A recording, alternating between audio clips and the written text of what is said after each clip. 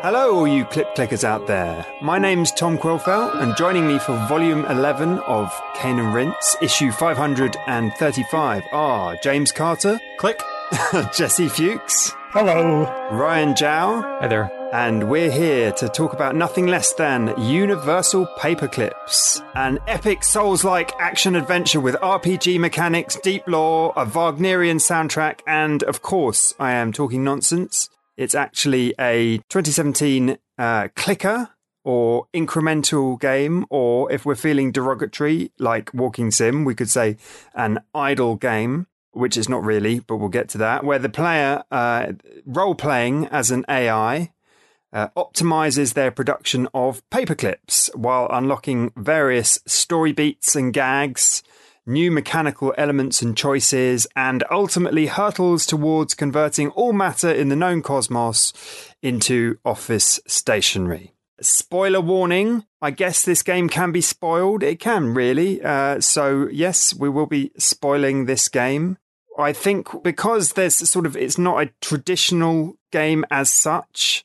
It was developed mainly by one chap called Frank Lantz, and we have a Cane and Rinse here. I was actually the one who chose Universal Paperclips for this volume. However, as it turns out, one of our panelists has a quite strong connection to the sort of mainly sole developer on this game. So I wondered, Jesse, could you give us a little introduction, a potted history of Frank, and tell us a bit about his kind of who he is and his design philosophy? Yeah, Frank, I met him because he was one of the founders and the director of the NYU Game Center, where I have taught. I've talked about teaching, the class on the 80s games, et cetera.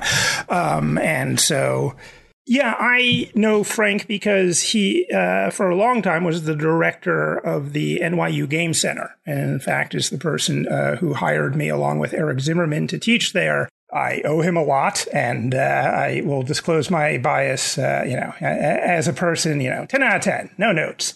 I have my critiques of Universal Paperclips that we'll get to. But in terms of his history, he is someone who started kind of in the general arts, the liberal arts, like Eric, who he met working on a game called Gearheads in 1996, which is kind of an emergent, you sort of program these toys and they're trying to get across the table to the other side and bopping into each other and shooting each other. So, a lot of emergent strategy. And one thing I can very much say about Frank, knowing him, is that he is extremely good at strategy games and has a lot, just has a natural, he's a good Go player, like a real good Go player. He just tears apart Michael Bro games like Imbroglio or Cinco Pass. I think he has one of the top 10 high scores on. And so just has that kind of brain, but got involved in games, I think, in New York. And this is something I, have talked to him about a little, but don't know the full history of. But I very much get a sense, as someone who was never a real professional game designer for a living, but did it sort of as a side thing, that if you were to make a living as a game designer in New York for about 10 years there, sort of the late 90s to late 2000s at least, you were probably doing advergaming. And there's kind of a fascinating history of advergaming to be written by someone, because there's a lot of, you made a lot of games very quickly. He ran a company called Area Code that was founded in 2005 and then acquired by Zynga in 2010, became Zynga New York for a few years. But yeah, made games that were, there's Sopranos reruns on A&E. And so he made a very clever game where you unlock Sopranos characters through doing things A&E wants you to do, like watching a commercial or whatever, but then you're arranging them on a board and you're trying to spatially set it up so that people in the same scene are contiguous with each other so that you will score points.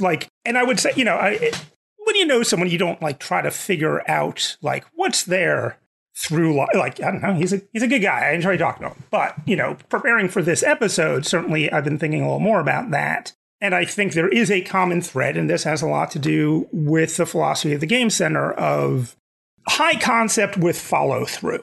right? The idea that you all of his games, and one reason I might want to briefly talk about kind of the history of them is like that, they're pretty easy to pitch, right? Like I can say that's a clever game. There was a game that he did for the Discovery Channel and Shell Oil called Power Planets. That was sort of a circular, like a one-dimensional line sim game, essentially, or just sort of going around a circle, and you had to manage the world's transition to clean energy. And the twist was that every 3 days, it was kind of in that late 2000s, like a lot of real-time asynchronous multiplayer stuff that they were doing. Every 3 days, your planet would be given to someone else, and you would get someone else's planet. And I forget what philosopher, like there's, a John Rawls curtain kind of aspect to that or something. And certainly Frank has a lot of interest in philosophical concepts, and in them in a deep way, but also more in a cultural, just like that's a neat idea sort of way. Right. That as reference points and touchstones, like Nick Bostrom's Paperclip maximizing AI example, which I'm sure we'll get to, but he area code designed Drop 7, which is a pretty famous early mobile game, which started as advergaming for the TV show Numbers. It was a game within the show, some evil math genius, right? I don't really know Numbers, but I think it's a show where a detective solves things with math, which is nice.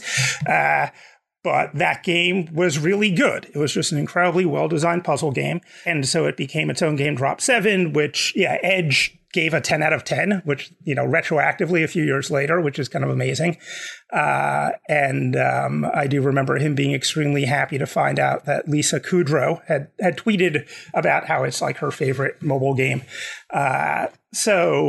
Yeah, and then for Zynga, they never released anything. It was a very interesting time because they made this game called The Friend Game in 2012, which was the only fun thing I ever did on Facebook, and like was kind of this simple, brilliant kind of like party game, kind of like, you answer questions and about other people, and maybe you're right or you're wrong. And I remember discovering that everyone for some reason thinks I'm left-handed, that me and the current director of the game center we were quote unquote soulmates because we were able to just guess exactly what each other was thinking at all times. The administrator, on the other hand, guessed my preferences less than random chance would dictate. So it was actually quite informative. Obviously I've retained more from that than any other Facebook game I played, but I guess they couldn't figure out how to monetize it, and it never came out, and then Zynga New York stopped. And another interesting thing, the through line you've said about high concept but follow through, but also, working on non-traditional hardcore gaming platforms here as well. Browsers, mobile phones, just not on a PlayStation, not on an Xbox. Right. And Frank likes those games, and he definitely plays. He has, I would say, somewhat idiosyncratic and occasionally trolly tastes. I do remember him once telling me that The Witcher 3, a game I am fairly neutral on, but he called it a busy box, which I actually thought of when I was playing Universal Paperclips, because Universal Paperclips there's a certain amount of busy boxness to it that I guess we'll get to when we talk about, is it an idle game, right? In a good way, but just that idea of he's more interested in the ideas on some level and doesn't have an enormous amount of time for cinematic games or even there. I mean, I would say the one thing we'll get to Universal Paperclips, as you're saying, it is spoilable. And I can't think of any other game he's ever made that you could say that about. And in terms of, again, it's just such a non-traditional game to talk of compared to other Cane and Rinse titles. It's hard to talk about sales. The game came out as a free web game in 2017 and kind of broke the servers a bit. It was very popular. The stat I have here is 450,000 people played that version of it in the first 11 days, and it was a bit of a viral hit and crashed the servers once or twice.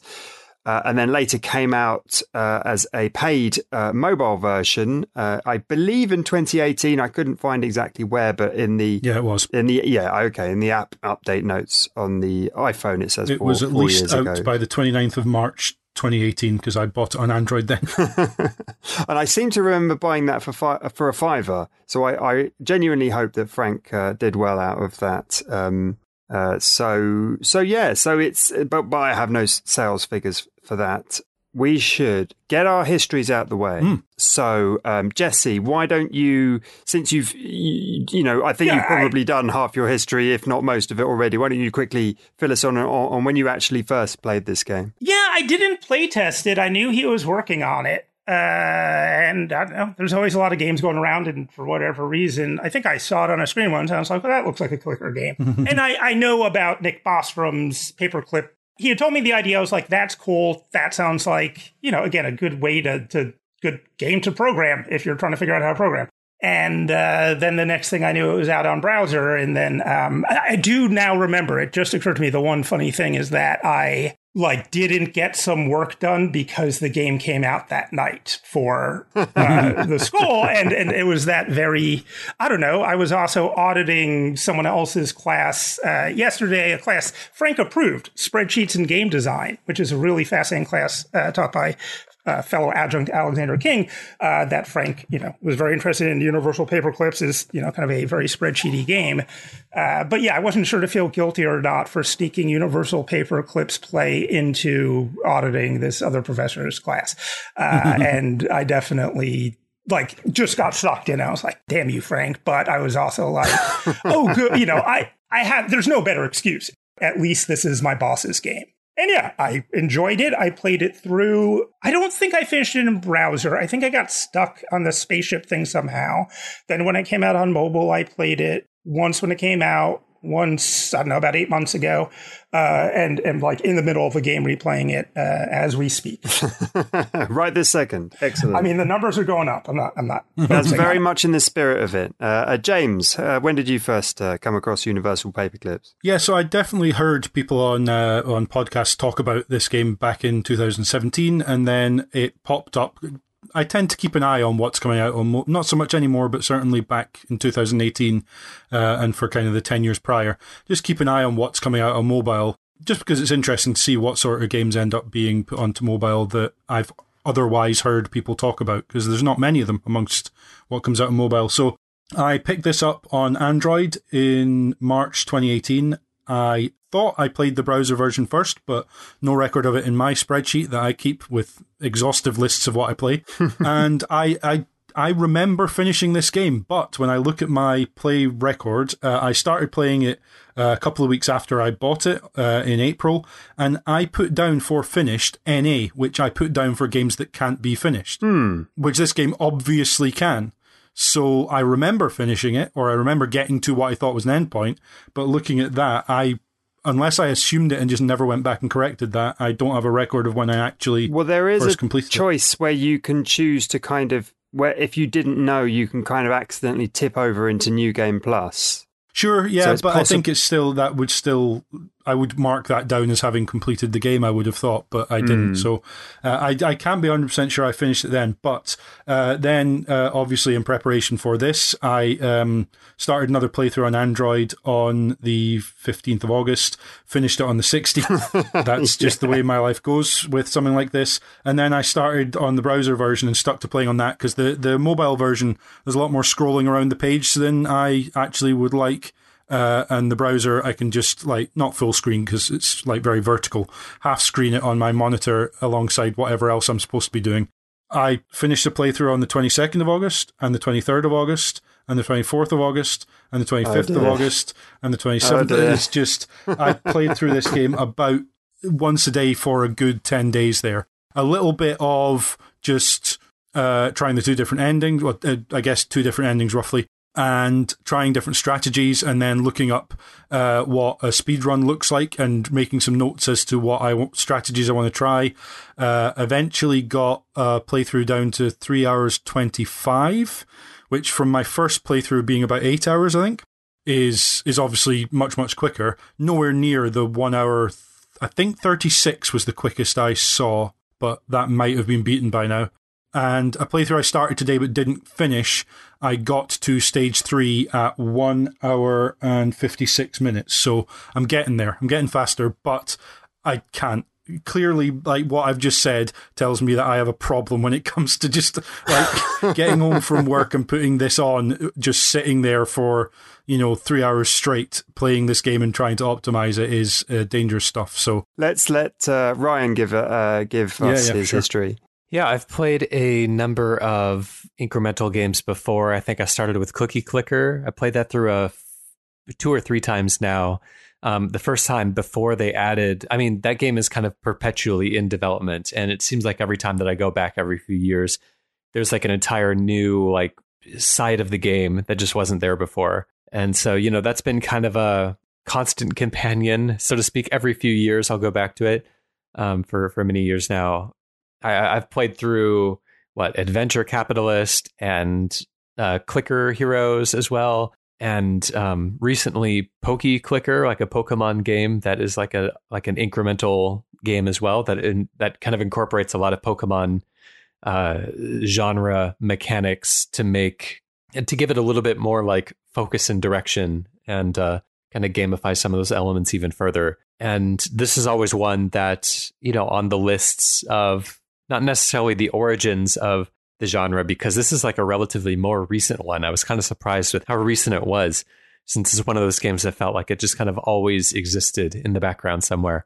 But this one and like A Dark Room, I think it was called, are ones that people kind of frequently point to as kind of stripping out a lot of the artifice and just being like very, very kind of plainly mechanically driven. And I guess that's the entire genre. Like there's not a lot of artifice there to begin with. That's kind of the appeal of them.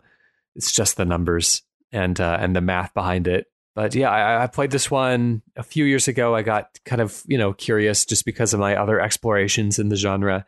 I didn't make it all the way to the end back then.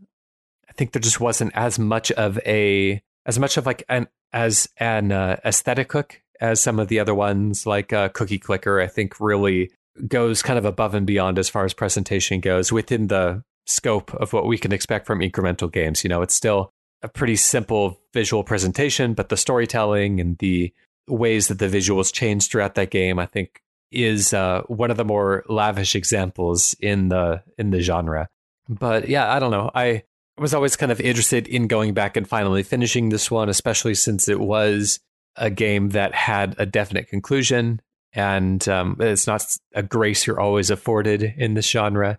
And so, that is a nice thing there. And then a game that doesn't take that long to play through. Like most of these incremental games are meant to be enjoyed over the course of like months or years, even, as some of these reset cycles really kind of stretch out, and the incremental rewards that they give you along the way to exponentially increase your progress are doled out over the course of days or weeks even. So I was always kind of found it appealing, this idea of one that is meant to be a little bit more bite-sized, and something that can kind of get in, show us what it has to say or comment upon the genre, and then get out without being too disruptive over the lives of people that it comes in contact with, which the genre can be a little bit attention destructive for those of us who, like myself, have perhaps a little bit of procrastinative tendencies and trouble reprioritizing towards more important things in life. So I appreciate how kind and generous this one was by comparison. Awesome. So I'm trying to remember. Yeah, 2018, I think I just picked up a bit of hype from wherever, podcasts and stuff, grabbed the mobile version, devoured it in a day like James. Just, it works. The addictive nature of this works. I do remember my wife and I discovering Candy Box back in 2013. I think that was my introduction to the clicker genre. That being sort of the novelty of it being really interesting at the time, but that getting quite frustrating. I seem to remember that particular game grinding to a halt. It having some fun, surprising kind of module stuff like Universal Paperclips, but it also grinding to a halt at various points and just essentially stopping being fun. So I think with the memory of that coming into Universal Paperclips, like you, Ryan, I was glad that it had a finish, and actually so glad that I went and started it immediately after finishing it. Potentially, I guess, trying to, yes, like James, streamline the experience or whatever. But yeah, really taken with it as a gaming experience. And then chose it for Cane and Rinse because, well, I just with a young family, it's difficult to, when you get to pick your Cane and Rinse game, ideally, I just need to pick something that's first and foremost just quick to replay, that's not a 100-hour RPG. However, I picked everything last volume. I sort of feel like a bit of responsibility to chuck in some grenades in here in terms of, just weird games that might not naturally come up against your AAA games and stuff like that. Not to be sort of provocatively arty, because it's still an interesting and great game to play or whatever. It's still a good recommendation for the audience, but just to zag a bit where others might zig. So very happy to replay it over the last couple of days on mobile. I completed it on browser. I actually left it running overnight last night on browser, and it basically completed itself. And there was the message from the Emperor of the Drift, and I was a bit disappointed. I was like, oh, that was easy. You just got to leave it running and walk away, and that'll do it for you. But let us dive into the settings and the theme. I'd just like to grab a quote from the Wired interview that Frank Lantz did. He says, as a contrarian, one reason I wanted to make a clicker game is that they're considered gutter culture.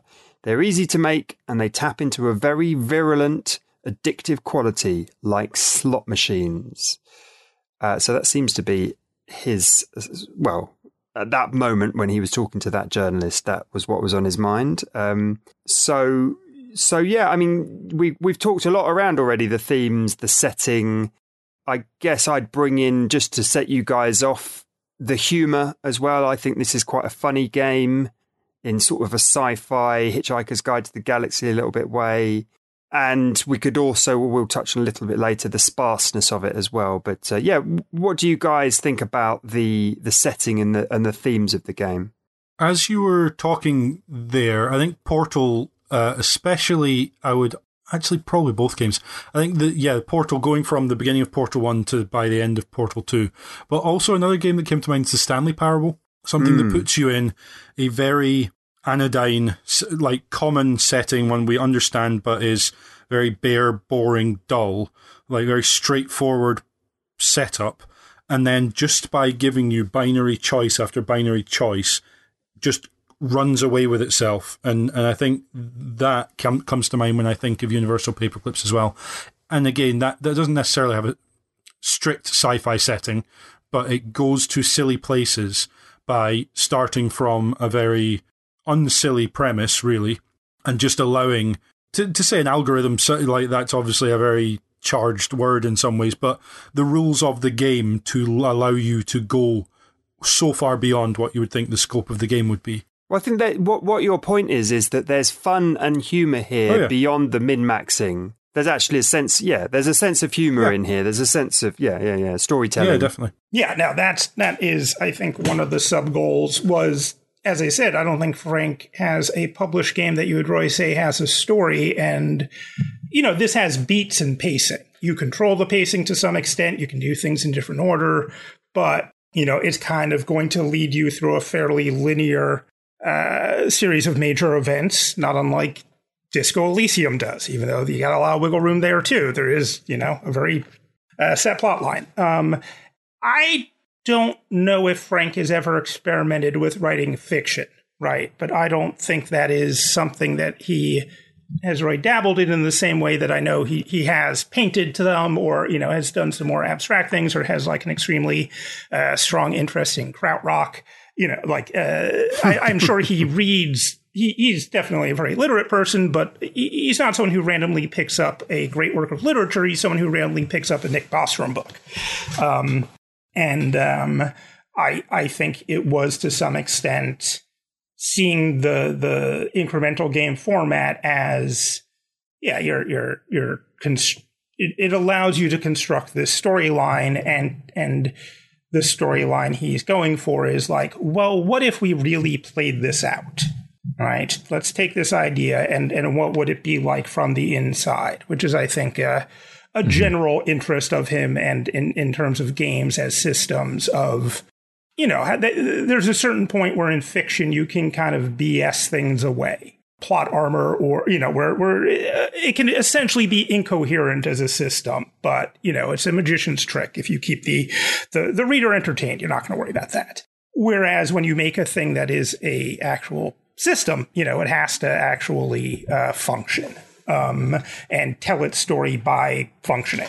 And I think that challenge definitely interested him. And I do think also he likes big ideas. He is definitely a person who has more of I have some interest in sort of, to put it in the most pejorative way, like Silicon Valley TED Talk futurism, right?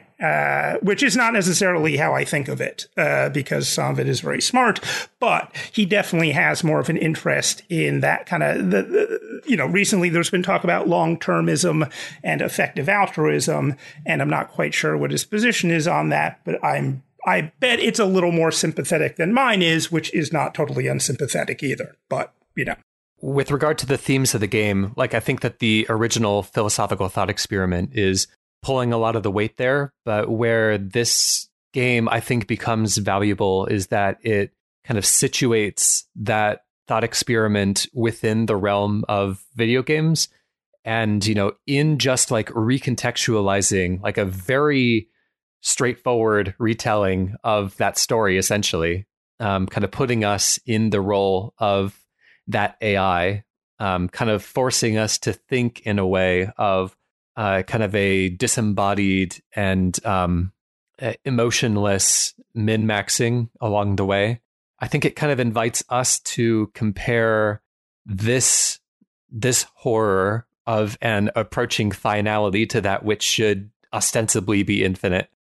Compare that to our other gameplay experiences that we might be kind of playing alongside of this. And, I think about back when The Sims was originally developed, I have a memory, and I couldn't cite author names or anything like that. It's been too long, and I apologize for that. But there were people who were writing articles these Sims seem to have very, very complex and thoughtful lives. At what point do we say it's not okay to keep playing with them like dolls? At what point do we just have to let them live their lives because they are self-actualized or self-realized enough to deserve that little bit of autonomy?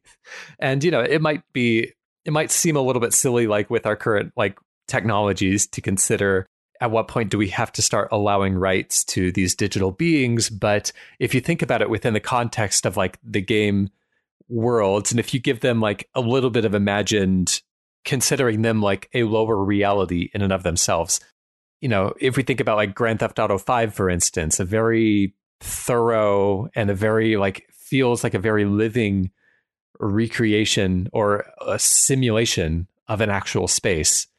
And as the main characters, we are willing to do anything in that world and behave in monstrous ways in hopes of just having fun for ourselves, or in hopes of, making our money number rise and tick up further.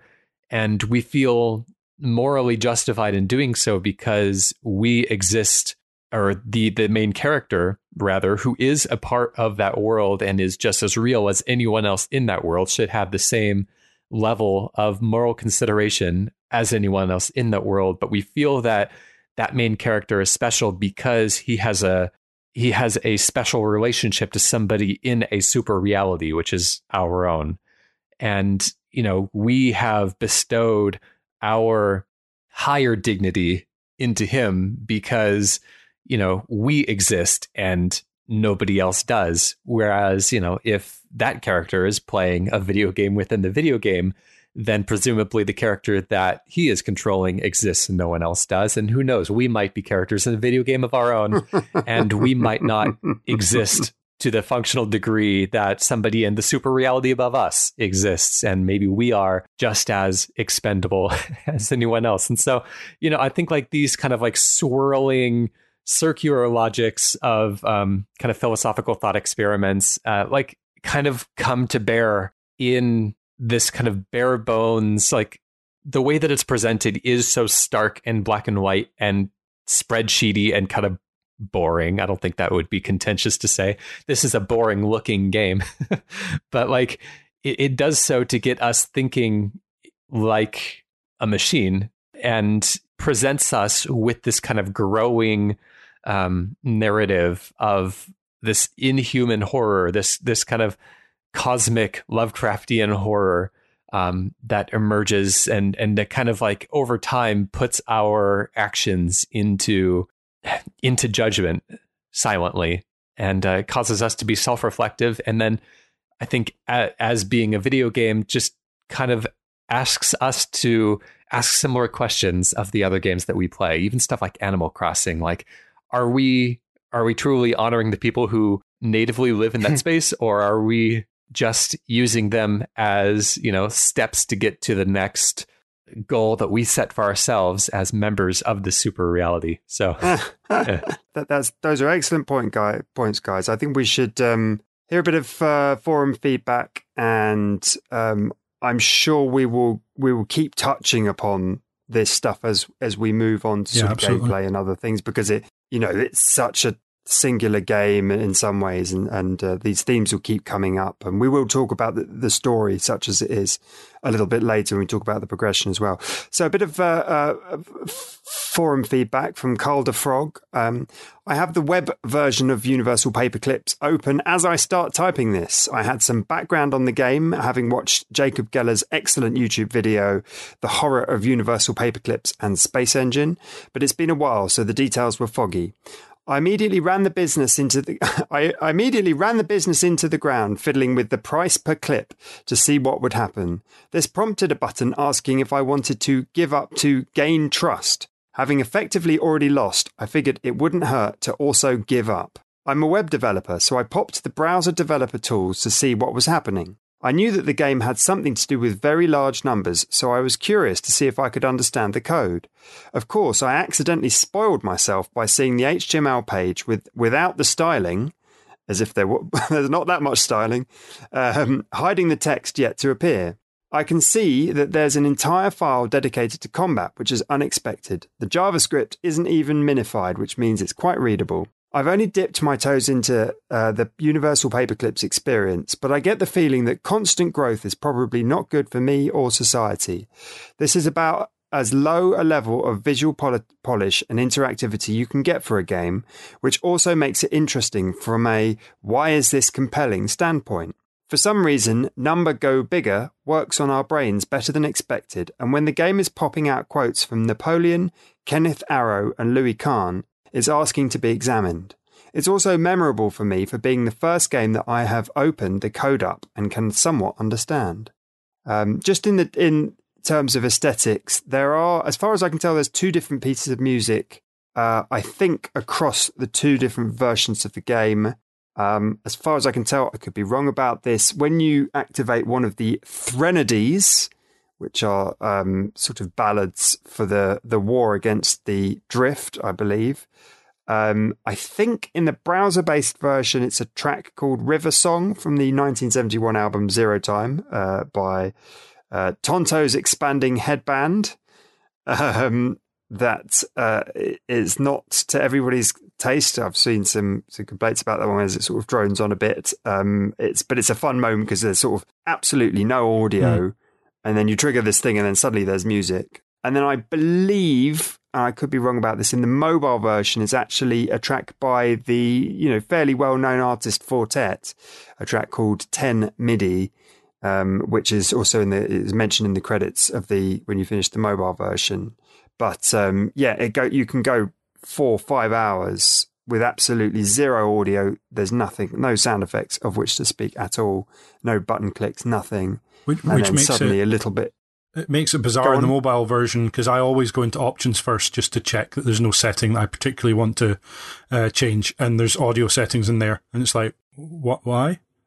Yeah. for like 80% of the game, it's why is this here? I'm not sure. As a sort of, games music guy, I'm not sure the music, the music moment hits home that way. It didn't hit me that hard any of the times I played it, unfortunately. You would have thought if you waited that long to introduce audio that it would be for some sort of very special or secret moment. So I couldn't say that either the track choice or the sort of timing of it worked quite that well. Another game I mentioned earlier, Space Plan, a clicker that ends, that's not too dissimilar, came out the same year, has a very beautiful, actually, music moment. So I recommend if people did want some like sort of aesthetic payoff, that maybe they should check that out. But anyone have any thoughts on the lack of sound or the sudden introduction of music? I think there's a problem, actually, just hearing you talk about it and thinking about my own experience. By nature of this being a clicker game, we can debate whether it's actually true that you can be doing other things at the same time and not paying attention to it. Obviously, you can just leave it sitting there and it will carry on its own, uninterfered with to some degree. Those types of games tend to lend themselves to listening to a podcast or doing something else, or, in my case, having a YouTube video on, where suddenly I've got this blaring music and I'm looking at the YouTube video thinking, do they know that they're playing this? And then I look back over at my browser and I see the little speaker icon and realize, no, it's coming from the game. I just completely did not clock that that was coming from the game because it was different music to what I'd heard in the mobile version. And that's an issue, is people are going to have other stuff playing, which by necessity kind of impacts or kind of lessens the impact that having that music suddenly play is kind of meant to have. I assumed by the choices of the music, it was meant to lean into the sci-fi sort of galactic scope of what was going on, and this was now you were starting to get a sense that there were other beings watching what you were doing, and that's what the kind of poetry or the quotes and the music were meant to start to give you a sense of, the kind of philosophical side and the what's going on behind the scenes. But yeah, I think because it's quiet for, on my first playthrough, 6 hours before you get any music coming through, it means that you're kind of encouraged to think, right, I don't need to pay attention to any audio for this game. And then when it does come in, if you're not careful, why would you be, it can kind of lessen the impact, unfortunately.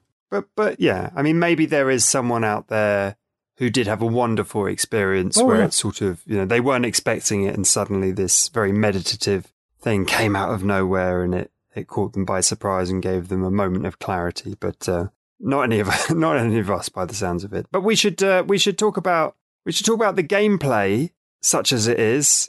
I've been looking forward to talking about the mechanics because, of course, we get to have the fun of saying the mechanics are clicking.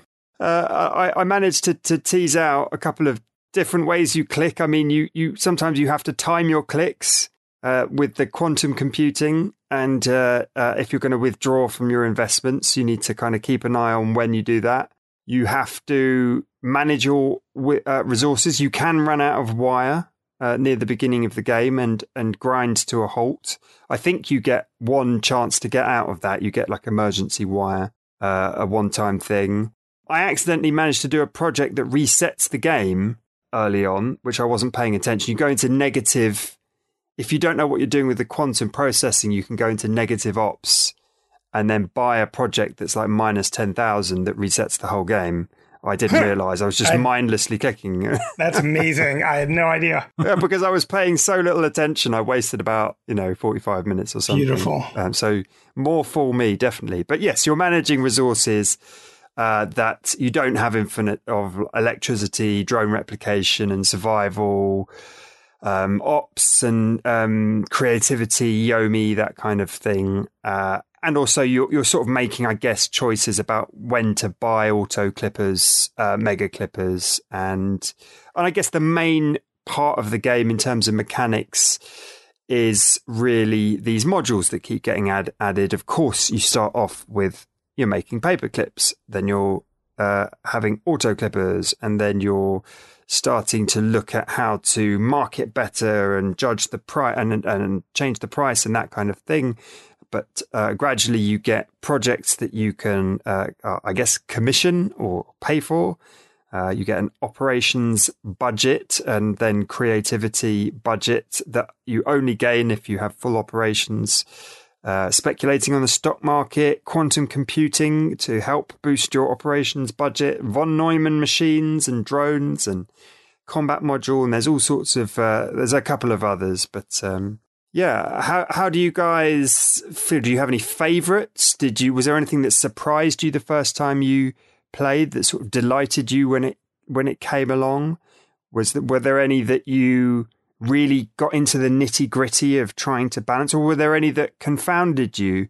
For instance, I remember in the later game being a bit confused about whether I was trying to make, I think it's when you're going out into the universe you can make factories and you can make drones to harvest, you can make drones to gather wire or something. I was a bit confused about what I was trying to balance and produce, and then produce power to power them. And I think I didn't get that the first time round. I think that's a pretty common experience. At least that was my experience as well. And I think from at least one of the notes from either one of the panel members or one of the written correspondents earlier in the episode, like I think that it kind of reflected a similar thing, that on like towards the beginning of stage 3, my progress pretty much ground to a halt, but also because the game is kind of inconsistent in the feedback that it gives you, it's hard to tell that you're not doing the right thing until you're already like pretty far down that pathway.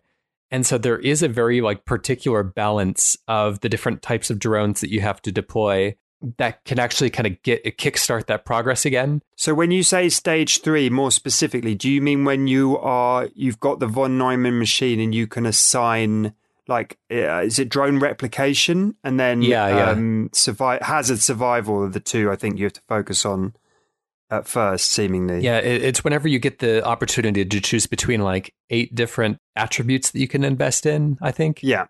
Right. So, yeah, I think there's kind of a sticking point, and I have to imagine with how carefully this was designed that was like an intentional bottleneck in a way. I think there's a very kind of specific balance that you have to initiate to kind of at least get the engine started, and then you're welcome to kind of like move things around and play with it a little bit more once you have that momentum. But yeah, I got stuck for a while without knowing that I was stuck. And then the longer that you're in that stuck state, like resources are still kind of draining from you. By that point, you have so much, it doesn't really matter that much. But like theoretically, I could see that getting to a point at which like you might end up in like a no recovery position. But I'm not really sure. I guess what was everyone else's like experience with that particular like bottleneck point? That was definitely a bottleneck for me. I think at that point, you're right. You've got so many resources. I don't think you can actually get completely stuck. I think you can at the start of phase 1 and 2, or all through phase 1, and at the start of phase 2, you certainly can.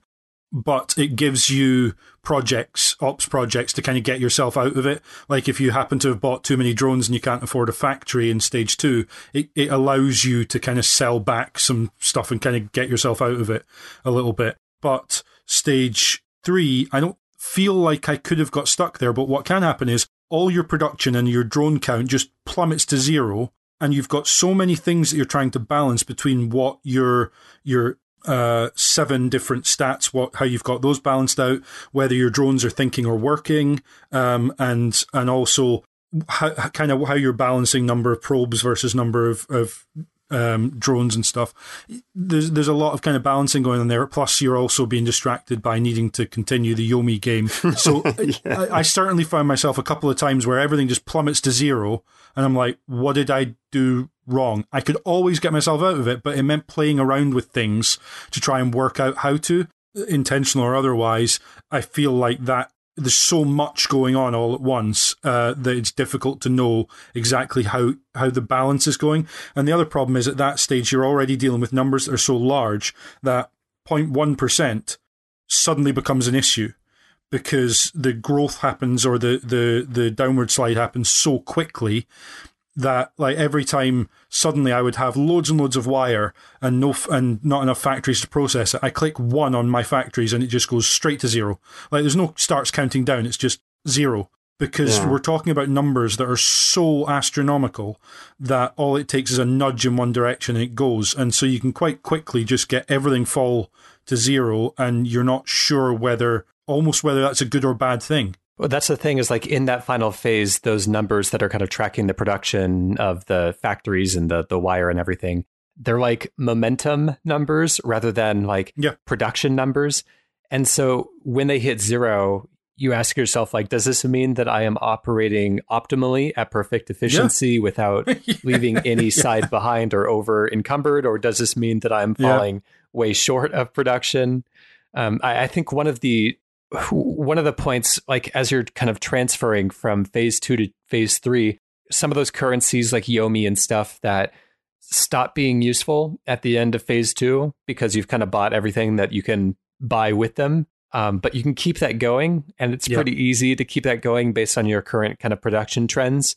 But the Yomi and those other kind of auxiliary currencies become very useful again in phase 3 when it becomes more difficult to restart production of those. And so there's also a little bit of like an advantage to delaying the beginning of phase 3 until you kind of have enough banked in this very comfortable sitting on top of the world phase 2 type of development scheme. And you never quite know, like, how much am I going to need to give myself a head start in phase 3? But I found myself, I think I didn't understand how to initiate phase 3 or something like that. I was doing something that didn't kick that off right away. And I found myself kind of greatly benefiting from that because I had kind of an excess of additional currencies at that point. So some of the most fun I had is sort of juggling numbers or riding numbers. So, for instance, right at the beginning, when you get the project to see your clips per, I can't remember what it is, clips per minute or whatever, clips per second sold, or the rate. Second. You actually get the chance to see the rate. But even before that, actually, when you're riding the price of clips to make sure that that your inventory isn't bottoming out at zero, but it isn't ticking up so that you've got unsold inventory. So you're just trying to balance it somewhere in between those. Yeah, you either want it slowly falling or slowly rising as slowly as possible. Yeah. And there's instances throughout the game where it is just fun to ride numbers. It happens later with the electricity, where you have storage for electricity, and if you make more, I think it's harvester drones and wire drones, you notice that the electricity you've stored starts ticking down if you've made too many, that you then need to start making you're balancing your consumption with your power output. And just watching that number go up, like you make enough power units that it just ticks from going down to just going, nudging it back up again. It's so satisfying. Just riding those numbers in small ways, like hitting the quantum computing in just a way to get the ops back up to then set your creativity back off. There's just some sort of really simple, tiny little loops of number manipulation in there that just keep the game fun on a really kind of basic kind of clicking level. Take away all of the story and everything else. I wonder how long that in itself could be fun for. And then there's there's sort of what feels like comedy fun stuff, like the Yomi game. To me, just feels like absolute nonsense, gobbledygook. It's silly, it's fun, it fits in, but it does feel like complete nonsense to me. I kind of got into that one. That was the one where I really actually tried to optimize it just for the fun of it, of like, which may not have been optimal because I was taking time between the tournaments to be like, well, is this a tit for tat or a greedy situation or whatever, and just looking at the game theory boxes. Oh, really? There was actual strategy to that. I had no idea. It's just all kind of straight up 2-person game theory. I mean, tit for tat is kind of the famous optimal strategy to some extent because it's so simple, but it's basically do whatever the other person did to you last time. And that actually beats a lot of strategies, more complicated strategies in these kind of prisoner's dilemma tournaments. or Prisoner's Dilemma like. That's basically the equivalent of playing blackjack and just doubling your bet every time you lose, isn't it? It's like the idea that you're never going to end up overall losing that much because you'll always get it back with tit for tat. Is that right, or am I misreading that? No, it's more... I mean, this is a bit of a tangent, but the core idea behind tit for tat is that you are letting the other person know that if they're willing to cooperate, you are willing to cooperate. Okay. But if they are not, you are not a pushover. Sure. That you are brutal but forgiving, you know. And See, it is. I had no idea about this. Yeah, no. I mean, it's something. This is the thing. It's coming from the Game Center. You know, this is something he has certainly lectured about to students at certain points, and talking about feedback loops. I mean, we were talking. You know, the most powerful force in the universe is compound interest. Is a quote apocryphally credited to Albert Einstein, but is definitely. You know, and what I think it was, Tom, you were earlier talking about, you know, space isn't infinite. This is not a immovable force or immovable object versus irresistible force situation. It is the irresistible force of compound interest against a universe that ultimately is bounded, whereas compound interest approaches infinity in some sense, right? This feedback loop. And Frank certainly has thought a lot about these kind of feedback loops in games and how you tune them and how you make numbers going up. You know, I don't know what his opinion is on like Diablo, but I know that, you know, he probably has a fairly complex one that situates, you know, it's an addictive game, you know, it's got juice, you know, what's good and bad about it. It's kind of narcotizing. And, you know, this game is also somewhat narcotizing. And this is the interesting thing with Frank is that he is, I think he once used the phrase lick the subway pole when he was talking about his attitudes toward like Facebook and Amazon in the sense of having an Alexa or really worrying about his privacy in that way. And he was just sort of being like, yeah, temperamentally, you know me, I'm someone who kind of likes building up a little of the toxicities to resist them. You know, he is comfortable. He was the head of a department and he talked to rich and probably fairly unscrupulous people to get that department working. And he is a good schmoozer and good at those kind of like, you know, slightly morally gray areas, but where you're a leader doing things for the common good.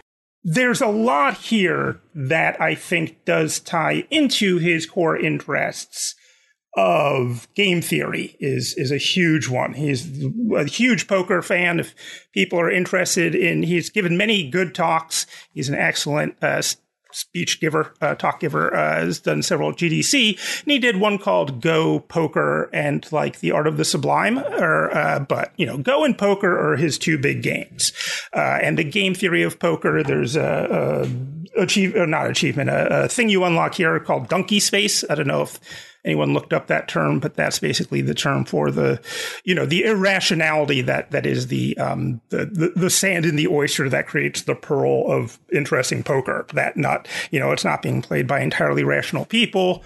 And if you do play it entirely rationally, you're not playing optimally and all of that crazy stuff. Yeah, it's play the people as much as the cards, yeah. Oh, definitely. I mean, here's an anecdote. I mean, it's fun doing this episode because I live in the future. You know, I'm a visionary ultimately, but, you know, it's fun thinking about the last 10 years. I remember, here's what I think is a fairly amusing anecdote, and I've told it to several classes of students as both about Frank, because they're always interested in Frank's stories, but when we're talking about game theory. There was a kind of regular low-stakes poker game for a while there. You know, once every week or two, Zach Gage's house or apartment, you put in 10 or 20 bucks.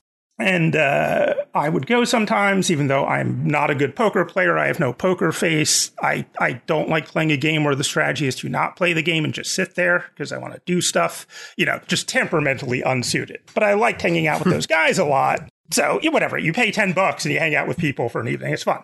But and Frank went both because he liked hanging out with those guys, but also because he loves poker and he would win a lot. And there was one week where he couldn't go. Oh, but he saw me at the game center and he knew I was headed over there. And he had seen me play poker. And he said, hey, let me make you a deal. When you're going to put in your $10. I'm like, yeah. And he's like, okay, the first hand, I want you to go all in. no matter what. And if you lose, I will pay you back that $10.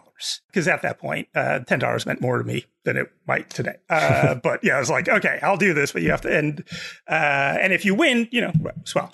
And yeah, I got there in the first hand. I went all in and I had terrible cards, but the other person who stayed in was bluffing with even worse cards. And I won. And then that was the only night I ever did well at poker, that whole thing, because they all knew I was bad at poker and that I'm not a good bluffer and just, again, temperamentally unsuited. But Frank had managed to play me or play them through me just as his pawn, essentially, his willing pawn.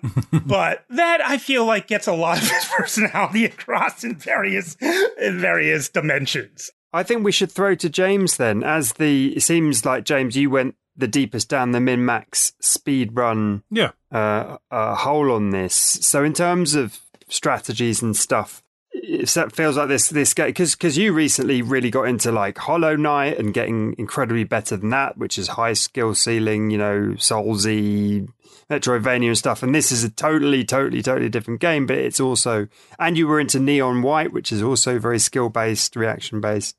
So what about this made you want to sort of improve? I guess it's kind of what Ryan mentioned, that especially phase 3, it's so easy to not know whether you're doing the right thing or the wrong thing. And I thought, well, there has to be, through all of the numbers that you're trying to balance and juggle and keep an eye on, there has to be the one that kind of pushes this forward the most. And in each stage, there absolutely is a strategy, not necessarily one, but there is a strategy that will move this along much, much quicker.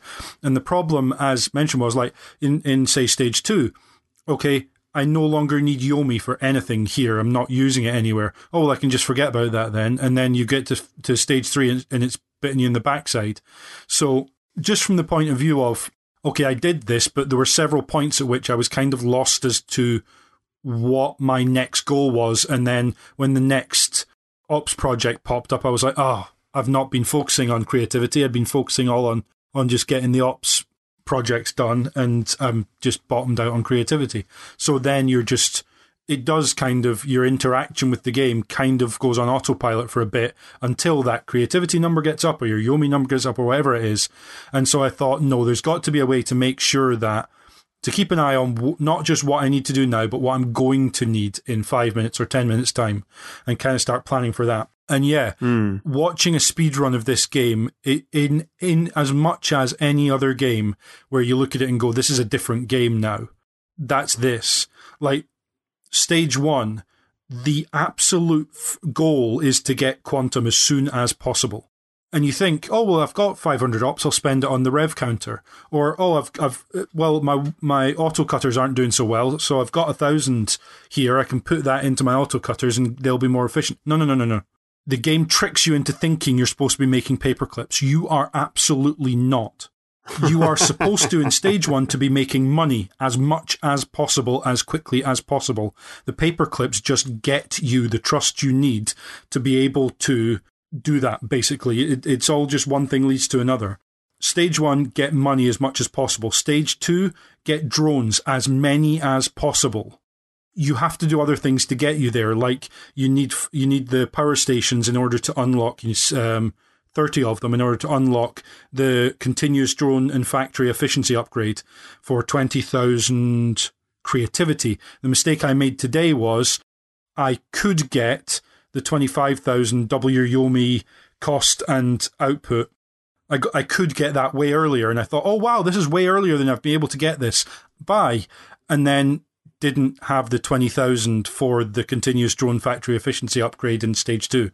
And that costs you because you're not getting to where you need to be as quickly as possible. And obviously 4,000% and climbing bonus on your drone and factory efficiency, which ticks up every second, way outweighs adding an extra 10 drones here or there.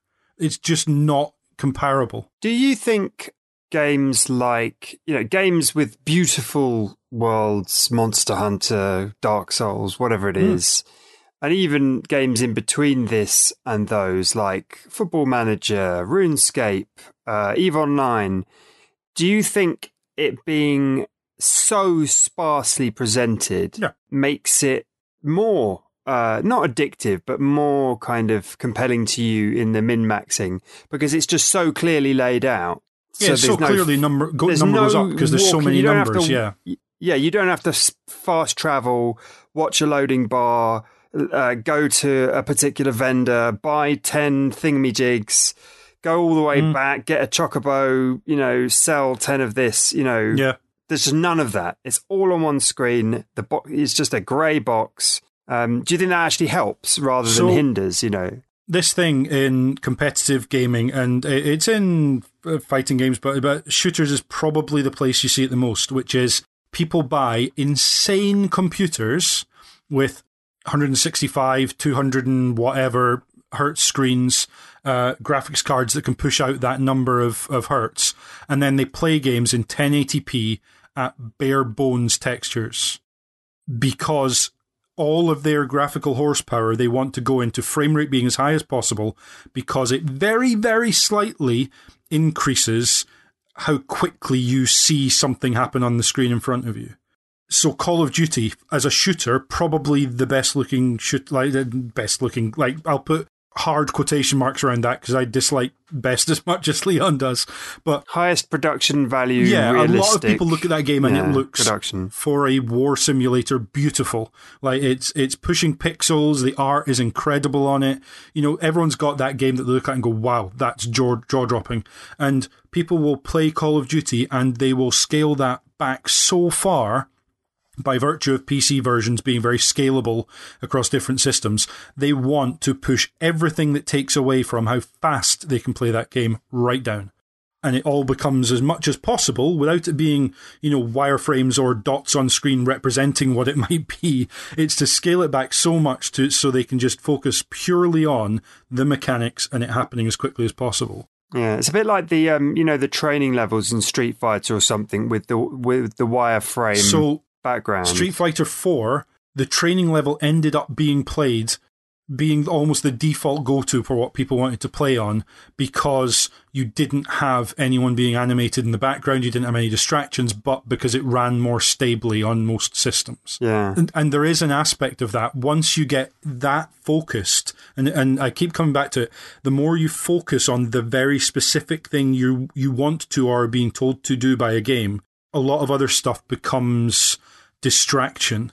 And this game has so much going on the single screen you're looking at that there absolutely are distractions, and there's times where I'm thinking, I'll absolutely start a new tournament off and I'll cost myself 16,000 ops that I then think, I should have waited until the quantum was ready to go because I could have got that 16,000 back quicker. Yeah, I was I think if you've completed the game and you've kind of worked through it a couple of times, things like that do start occurring naturally, even if you're not trying to speed run. Stuff like when the quantums all kind of come up, you're like, I should save starting a tournament to recover the ops. Yeah, it's going to be 5 seconds until the quantum's ready to go. Yeah, absolutely. And that, I think, I don't like the defense of this is just human nature, but I think it's satisfying to feel like you're optimizing something that is this mechanical in front of you. And so it's satisfying that moment where the Yomi, the tournament ending, the game theory tournament ending, and the quantum, because you can see the last thing that happens before all the quantum photonic blocks come back up is they all scroll from left to right, and then when they disappear you can count like 2 seconds and then they all start coming on.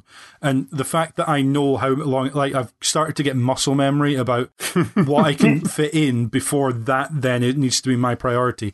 And I think it is inherently satisfying that that's the case. And this game, a lot of what we've been talking about is a lesson in whether we call it capitalism, whether we call it just the way our economy works, whether we call it the endless chase for growth, whether we think of that as human nature, is something that if you get focused in on something very specific in front of you, either because you're told to or paid to or choose to, or because it sends electrical signals in your brain, feels so good to do that.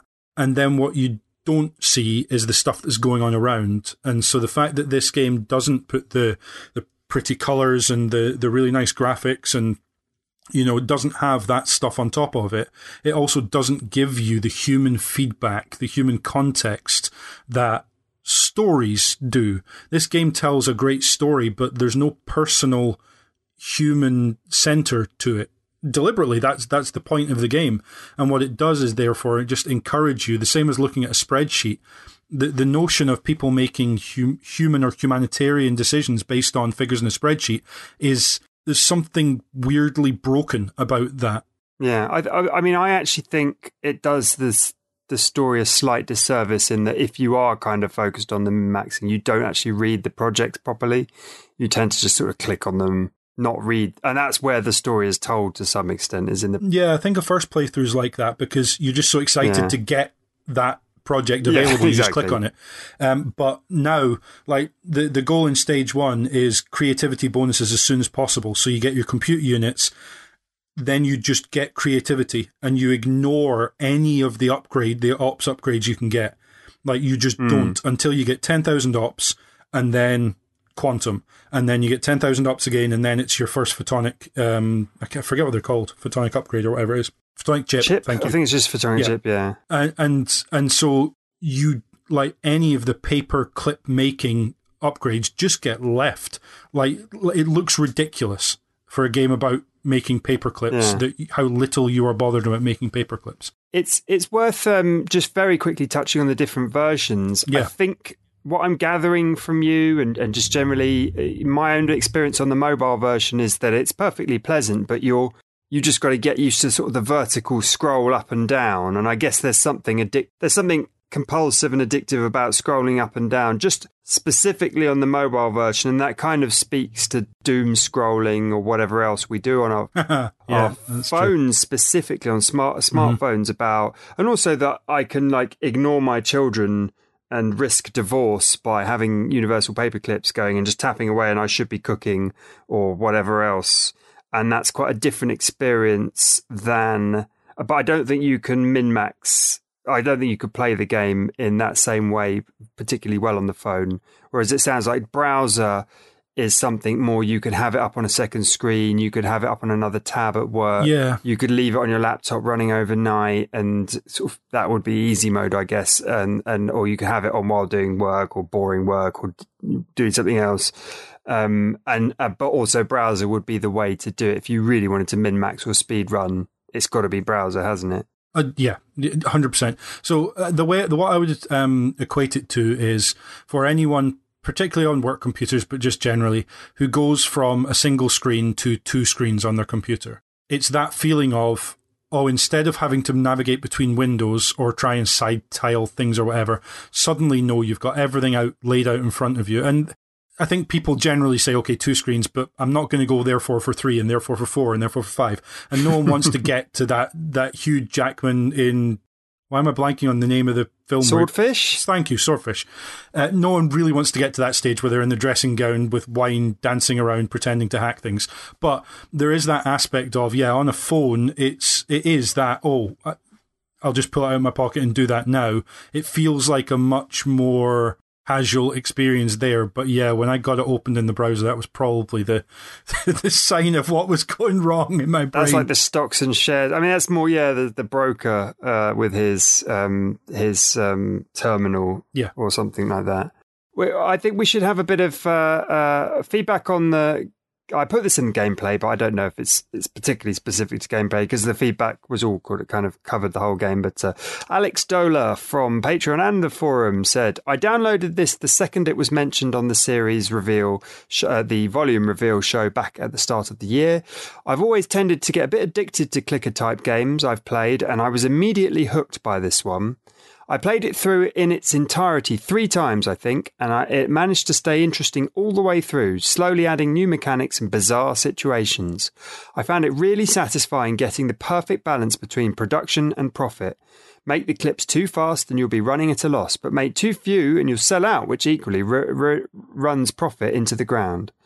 There is quite a sinister undertone to the game when you think about what you're actually doing and where these paperclips are coming from, and I'm not sure it serves as a genuine tutorial on how to run a business. But I had a lot of fun with this, and it really did dominate my thoughts for a couple of days. Halfway through day 3, I had a moment of clarity whilst hunched over my phone, frantically tapping away, and deleted it immediately. But it was great while it lasted. Yeah, I know that pain. what did you all think of the von Neumann probe? That was the part that I generally found most inscrutable. I found the balancing the kind of production numbers in the wire and all of that I could wrap my head around that. And as I said, the game theory stuff I actively enjoyed, and the quantum computing. I never quite figured out if there was some deeper pattern, but when all the lights are on, I tap the thing real fast. But yeah, the von Neumann probes, I always felt like I was muddling through and never really understanding. I think we've already kind of covered that. I mean, it's basically, I think it's kind of a case of early on, for me anyway, I just watched the drone numbers and then had to work out why they kept dropping to zero. And then I was like, oh, okay, they keep hitting hazards.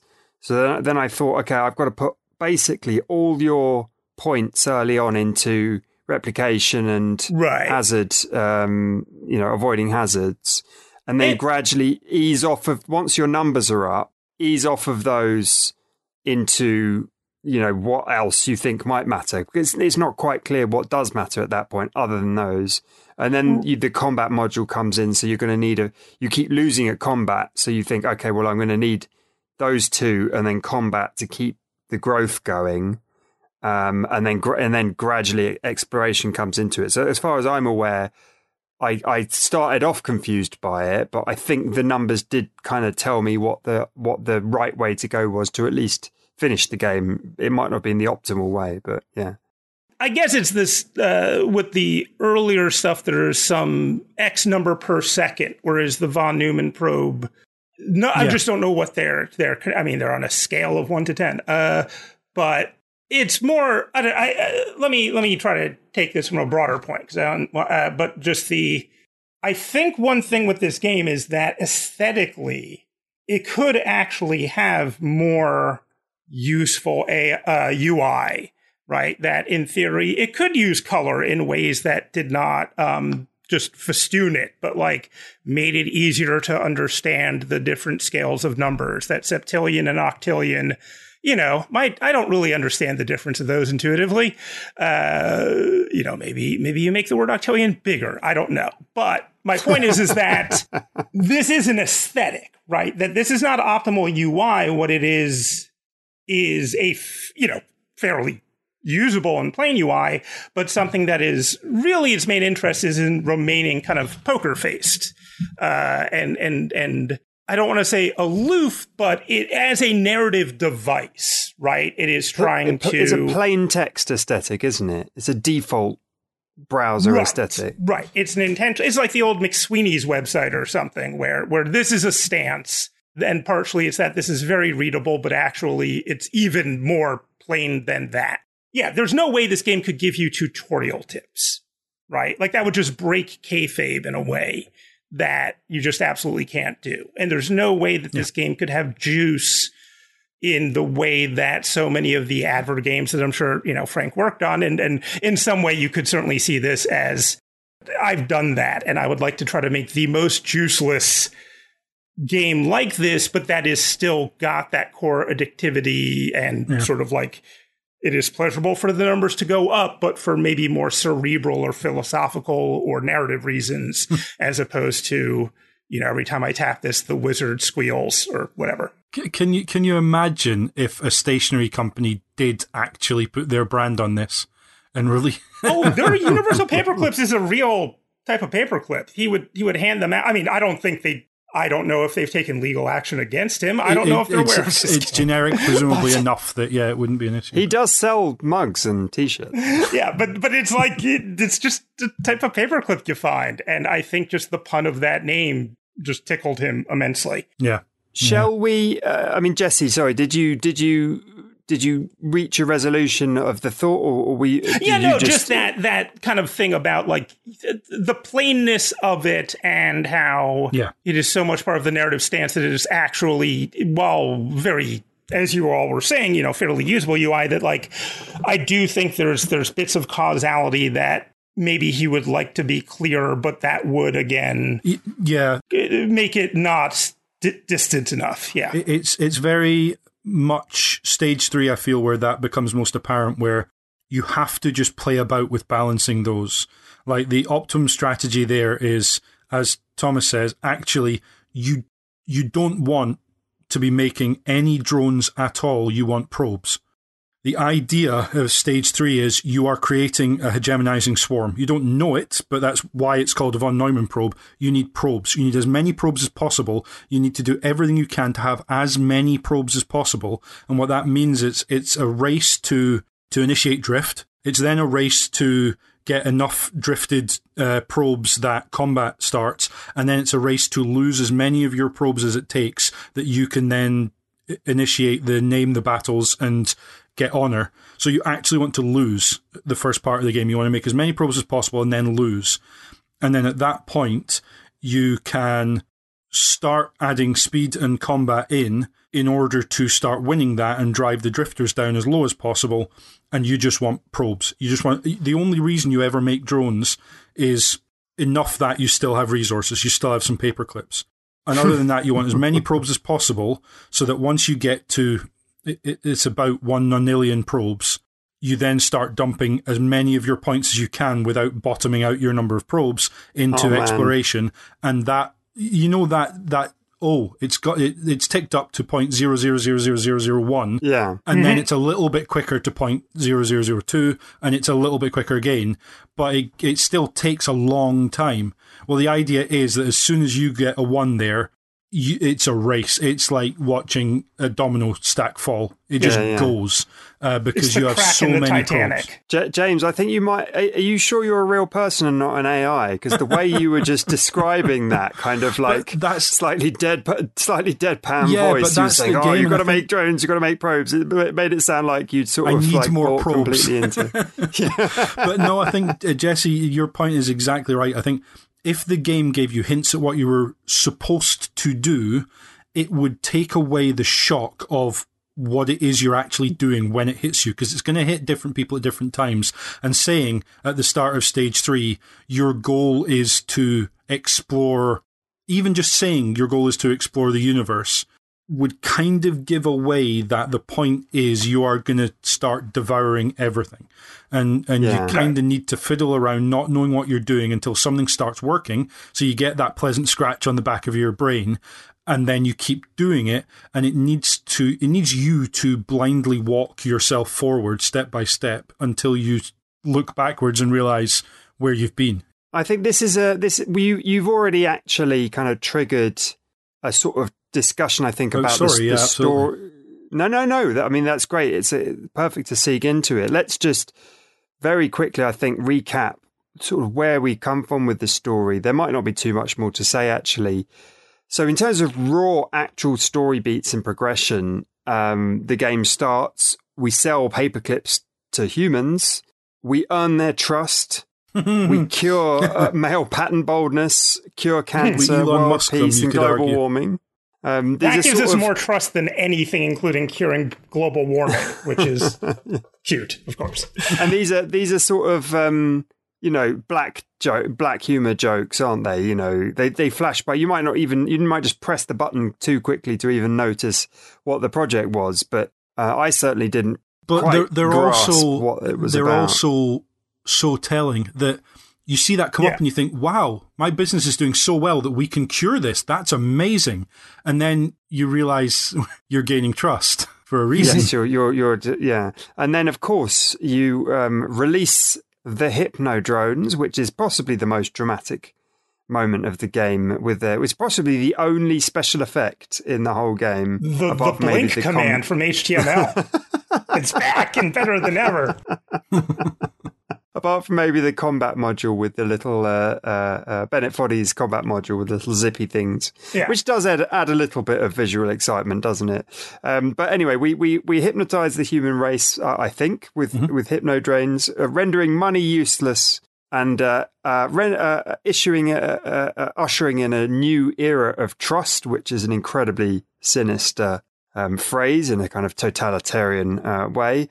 We harvest all resources of the earth, organic life be damned, and that's possibly, the darkest moment.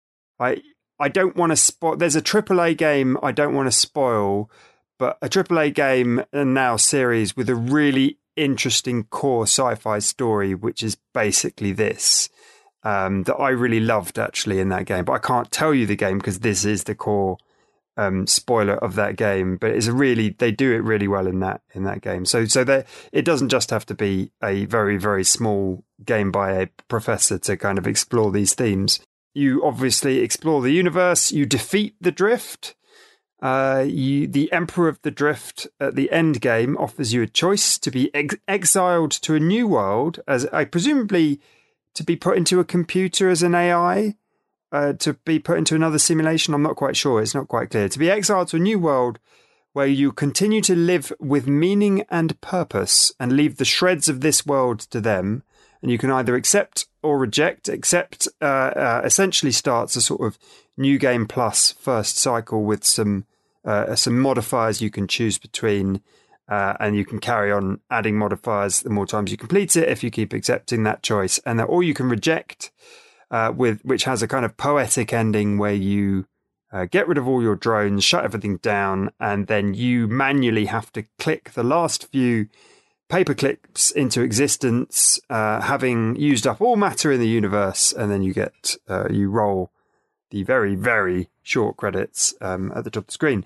It's the story. We've discussed it a lot, actually, as we've come across. Do you guys feel it's a strong story? Are there any particular moments along the way that hit you hard as an actual narrative, or were you so engrossed in the experience and this sort of tickled you along the way, or how did you feel about it? Ryan, how did you get on with the story? Yeah, I mean, narratively, it's pretty straightforward in that, like, the entire point of the game is to make, like, the presumption of a narrative happening, of a pivotal narrative on the human scale happening in the background, feel cold and impersonal. And so to that end, we're not going to be getting the same kind of like characterization that we'd be getting in like an Uncharted game, or we wouldn't be connecting to the story in the same way because it's meant to be impersonal and cold and scientific. So, in that regard, like, I don't know how I would necessarily like compare it on the scale of video game narratives, but I think for the kind of morality tale that it wants to tell, like, everything is communicated very effectively. I think it's very well paced as far as storytelling goes, and like kind of introducing that level of cosmic horror in there as well. I think it does its job very nicely. Yeah, I mean, I've talked an awful lot in this episode, and almost all of it is essentially down to how the mechanics are the story to me. Like the names of the different upgrades and the names of like the von Neumann probes, those are absolutely icing on the cake. But the implication of what you're doing, it came to me through the mechanics. Seeing the numbers going up and feeling that pleasant feeling, where the nuts and bolts of the story and kind of that Hitchhiker's Guide to the Galaxy. I think that's a really good comparison, actually, because a lot of that, yes, there's a very personal story, but a lot of the humor comes from the absurdity of what's put in front of those characters and the absurdity of the names that it gives them, and that's where the flavor comes from here. But the story is as much about the mechanics to me as it is about, there being an Emperor of the Drift. It was already apparent to me what I was doing from the numbers, and I think that's where I felt that was a really cool kind of way for mechanics and story to sit very nicely alongside one another. It's funny when you point out the Emperor of the Drift, because anyone who's played a FromSoft game, and of course we have to talk about Dark Souls because it's a Gain and Rinse podcast, in all the item descriptions in From Software games, one of the funnest things for the lore dumpster divers is all of the descriptions of places and people and things that aren't in the game. There's always like a witch of the Fire Mountain or whatever, or a catacomb of the Endless Undying that just you never see mentioned anywhere else, and it's on a ring that you find at the bottom of the hardest place or whatever. And it's just evocative. Yeah. There's just these evocative throwaway, better written than what I just came up with there, things that just thrown in there. And that's all this game has. This game doesn't have like graphically animated bosses and officially named places that you actually go to. in some ways, all it is those throwaway kind of, evocatively named things from the From Software item descriptions. Yeah, completely. And it does a great job with them, because in some cases they literally just flash past your awareness. And if you're playing as fast as I am on my first go through on mobile, you're not even stopping to read it half the time. But they're fun enough. They're just fun words to look at. Hypnodrone, Threnopy. They're just fun words to kind of turn over very quickly in your mind, even if you're not kind of grasping that kind of Shadow of the Colossus side thing. I think the end, it does stick the landing in as much as if you choose to reject and then you have to click those last. Maybe it seems a bit obvious that that's how you'd end the game. Like that seems like a sort of a almost quite on the nose thing that you shut everything down and you have to do the last few manually yourself. But I still think it works. I don't feel like it's cheesy to do that. To me, it feels kind of poetic and nice, and tying a nice bow on it.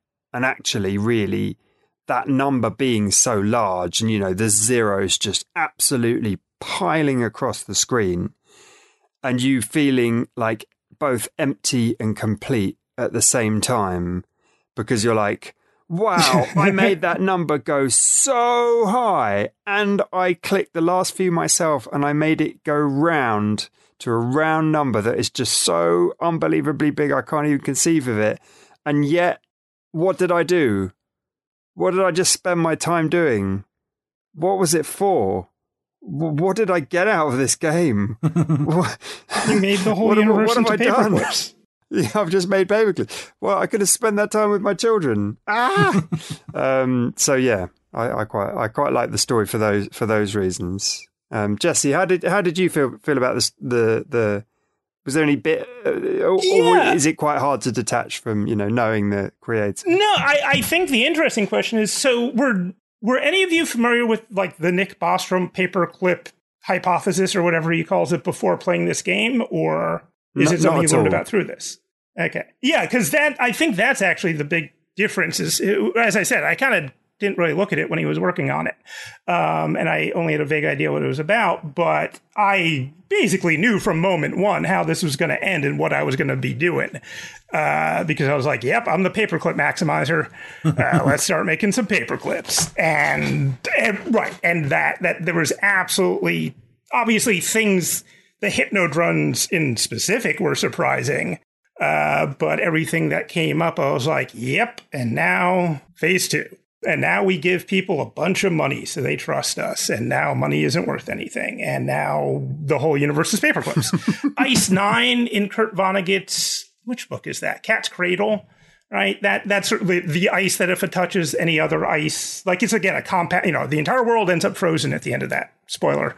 The gray goo problem, is a similar, just compounding feedback loop of everything becomes these nanobots.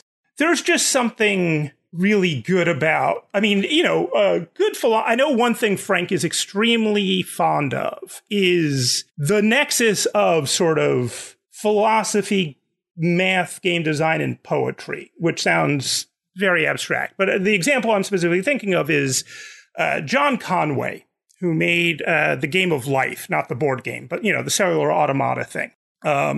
Made a bunch of stuff like that. And I remember Frank giving a talk once about the angel problem, which I will not belabor, but is basically you have an infinite grid. One piece is trying to trap the other piece, and it's like an angel and a devil, and the devil can remove a piece from the board or whatever.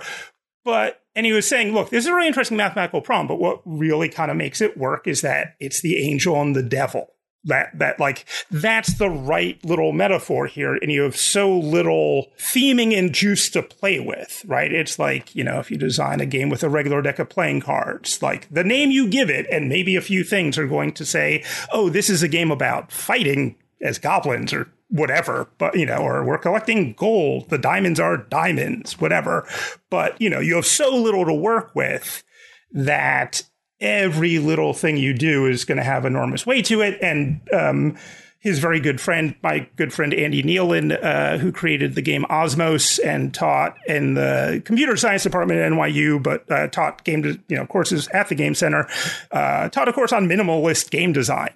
And, there is a certain almost Oulipo-like, right in the novel Without an E, I feel here of like, how minimal can I make a truly narrative game in a sense? And the Dark Souls thing I was thinking about, which I'd never thought about before, as you were saying that, like that came into my head, the item descriptions, which I think spot on, even though I think Dark Souls is a game Frank has read more about than played. Like, I think he played it. Some was like, I get why people like this, but it's not exactly for me, but he's probably read a lot of articles about it, talked to people about it.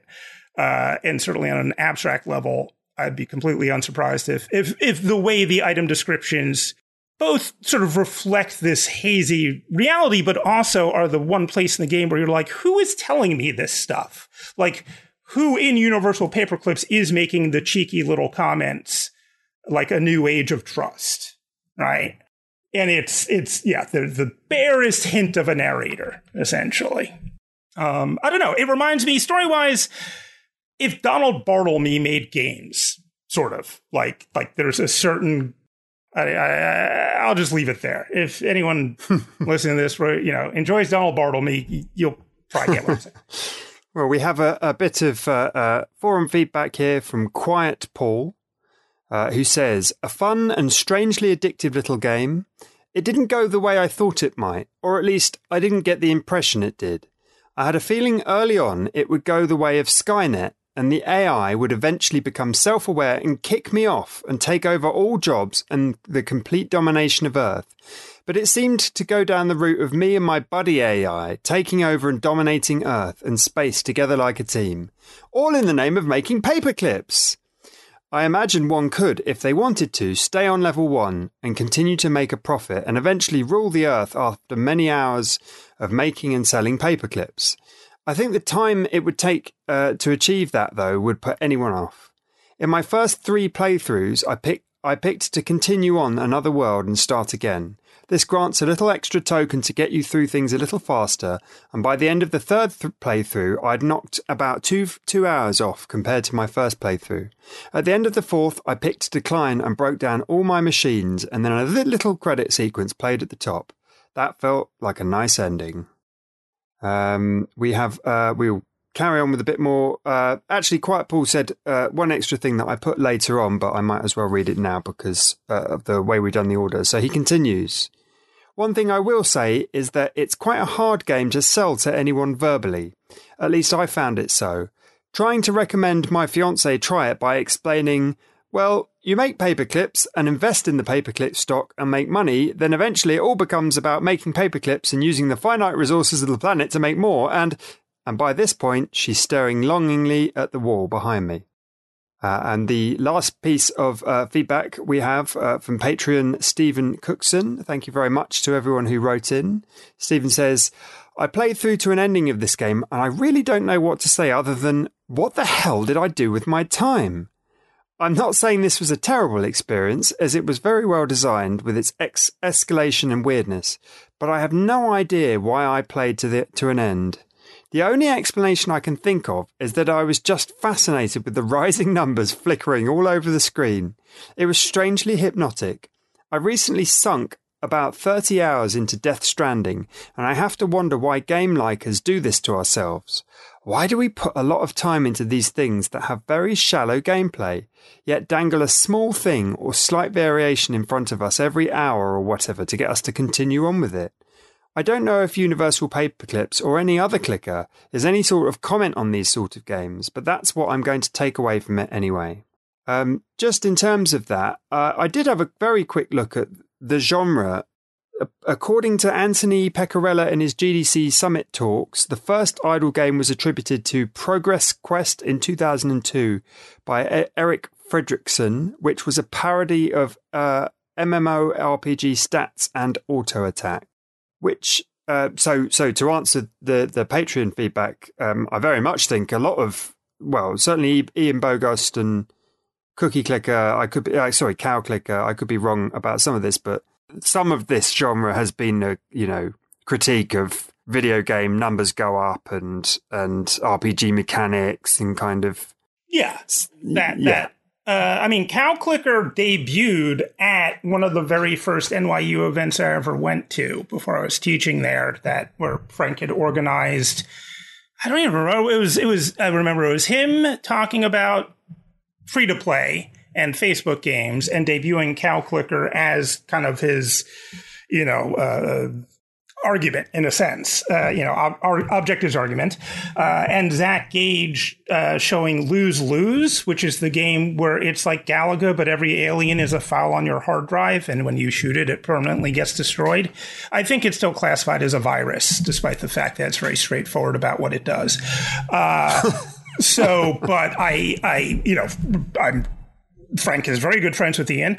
They've known each other forever, and certainly, the irony of Cow Clicker, which was meant as like the most debased parody, where you could click the clicks of other people's clicks on Facebook. I remember, I got into it because all of my normie friends were playing the actual clicker games, and it was my passive aggressive way of, being even more dumb.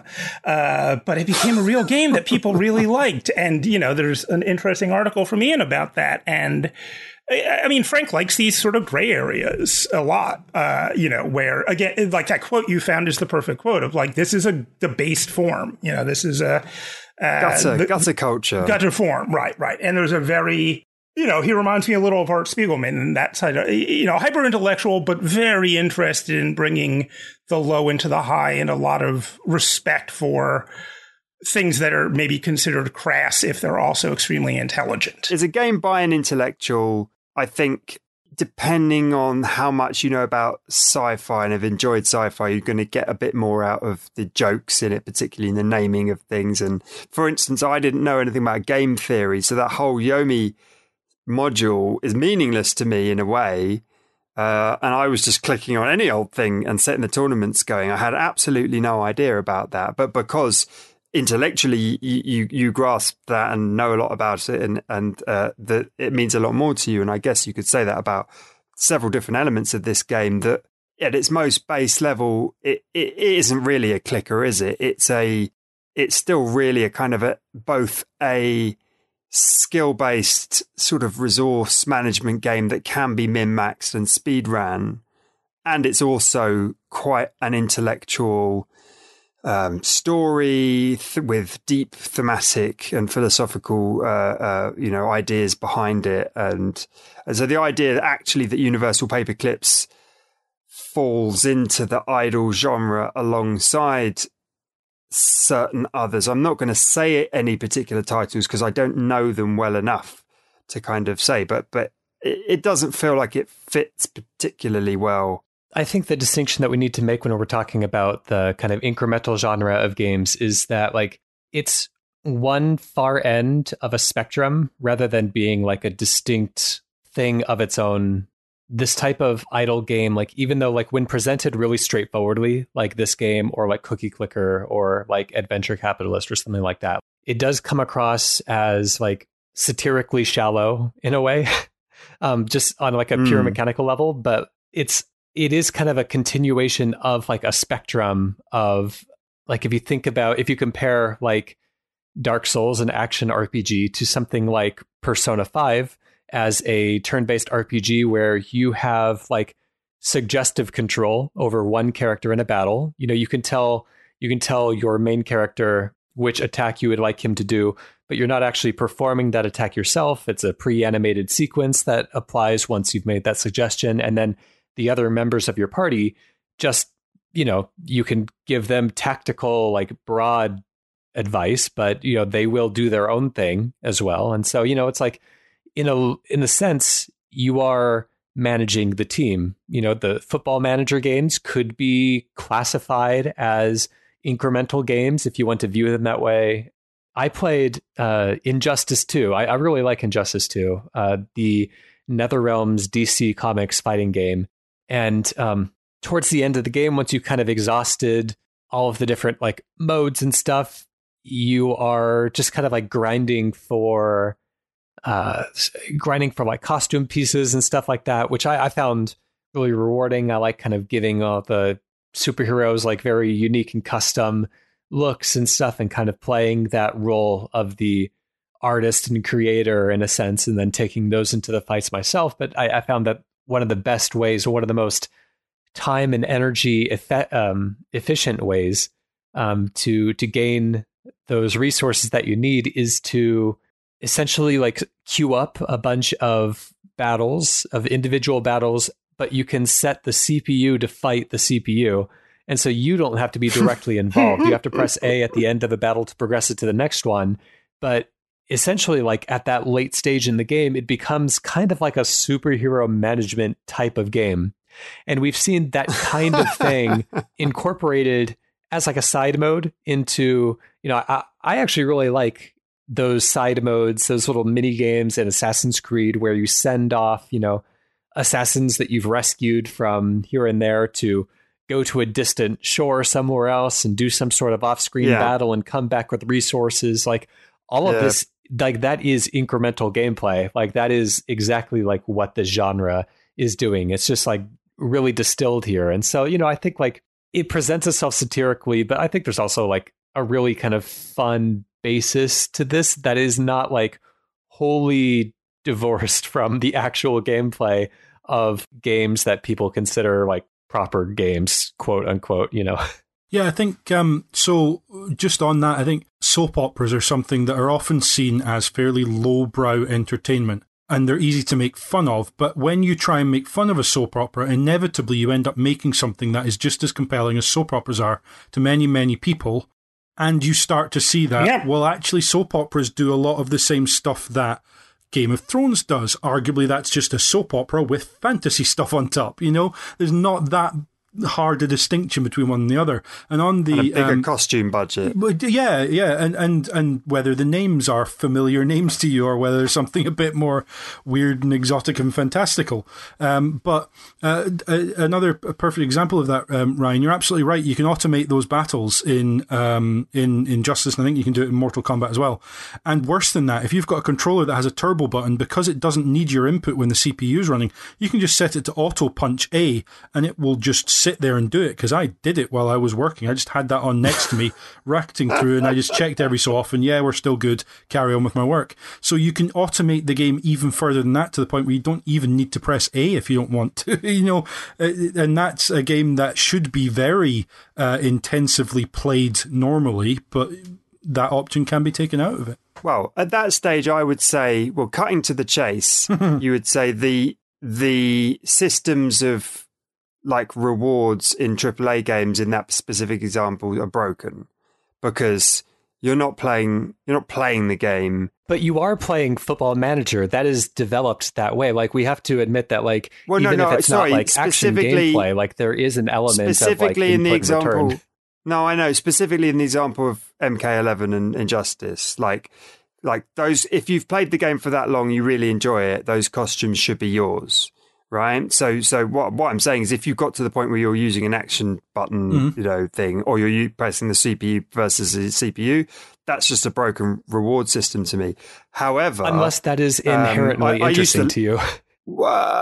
Yeah, like the Assassin's Creed system, like Metal Gear Solid 5, but just on the point of like Championship Football Manager or this game, I find these fun, and they sort of justify themselves, their own existence as games in and of themselves, and the kind of the management side of it is interesting, and rewarding and stimulating. So yeah, I mean that's on a very sort of surface level reading of it, but it's a fascinating example you brought up, Brian. Another Professor Charles Pratt contends that the Loot Cave was still the best part of Destiny ever. Just the pure, yeah. But yeah, that's it. It depends what you want out of the game. Yeah, but if you want those costumes, do you want those costumes, or do you want to try and game MK11 and Injustice 2 to see if you can beat the reward system by taking yourself out of it? Because if that's the interesting part to you, then fair game. Anyone can find any part of any game system interesting, and of course, everyone find their own fun. That's totally valid. We should read out our 3-word reviews now, I think. We're going to go in the order. We've only got 5. So, Ryan, take us away. Quiet Paul from the forum says, release the Hypnodrones. Alex Doler from Patreon says, Soylent Green Shades. I just have to explain that one. He wanted to say shades of Soylent Green, but it's 4 words. So he had a little crisis and he was like, how do I explain this one? How do I get it down to 3 words? So that's the best he could do. I actually think that's better because it simultaneously says shades of Soylent Green, but also is like the little visor Homer Simpson wears when he's doing his taxes. Stephen Cookson, also from Patreon, says Jeff Bezos Simulator. Scott Lamond from Twitter says, number goes up. And Tolkien Taters from Twitter says pensive Paperclips. Okay, well, we've come to our summaries. Jesse, I think you should send us off in summary and tell us, give us your closing thoughts on Universal Paperclips. One of the memories this has prompted is from far before I started working at the Game Center when I was, 5 or 6, which was getting a TI-83 calculator and discovering that if you put in like 1 + 1 and just kept hitting plus, it would go up 1 each time you did it. And I recall doing this for a very long time.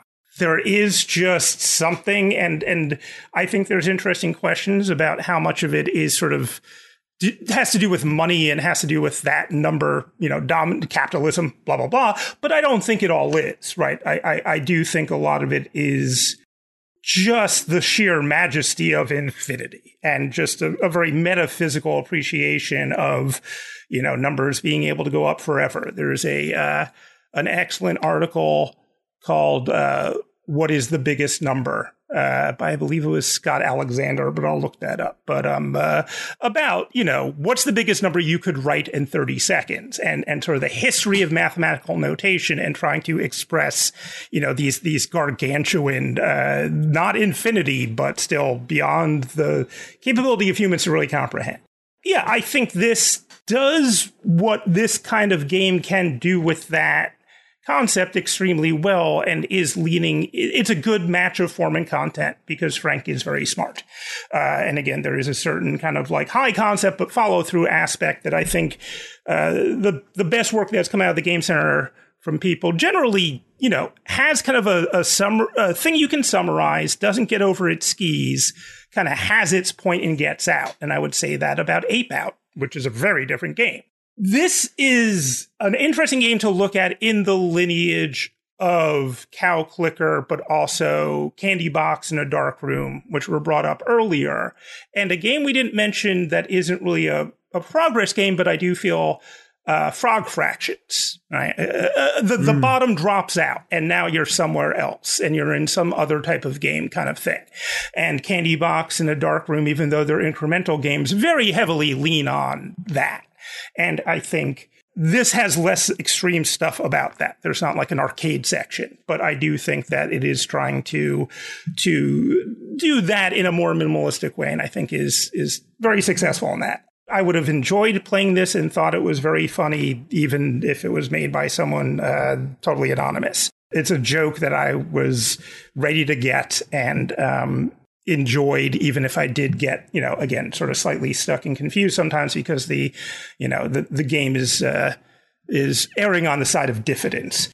There is something that will stick with me about it in the same way that calculator anecdote has stuck with me for 40 years, because it does put you inside a very interesting just issue of the world, which is that, feedback loops, man. They just keep getting bigger. Ryan. Yeah, I'm going to be pretty brief on this one. I think that it's a very elegant game for exploring a very interesting thought experiment. As far as like presentation type of elements, it's fairly minimal. Like Jesse said, like it chose the appropriate form to tell the story that it was trying to tell. I think it benefits from its minimalism and its kind of straightforward nature. I appreciate that unlike others in this kind of incremental game genre, it is mercifully kind of short in that it kind of tells its story and gets out without, dragging out over days or weeks or months.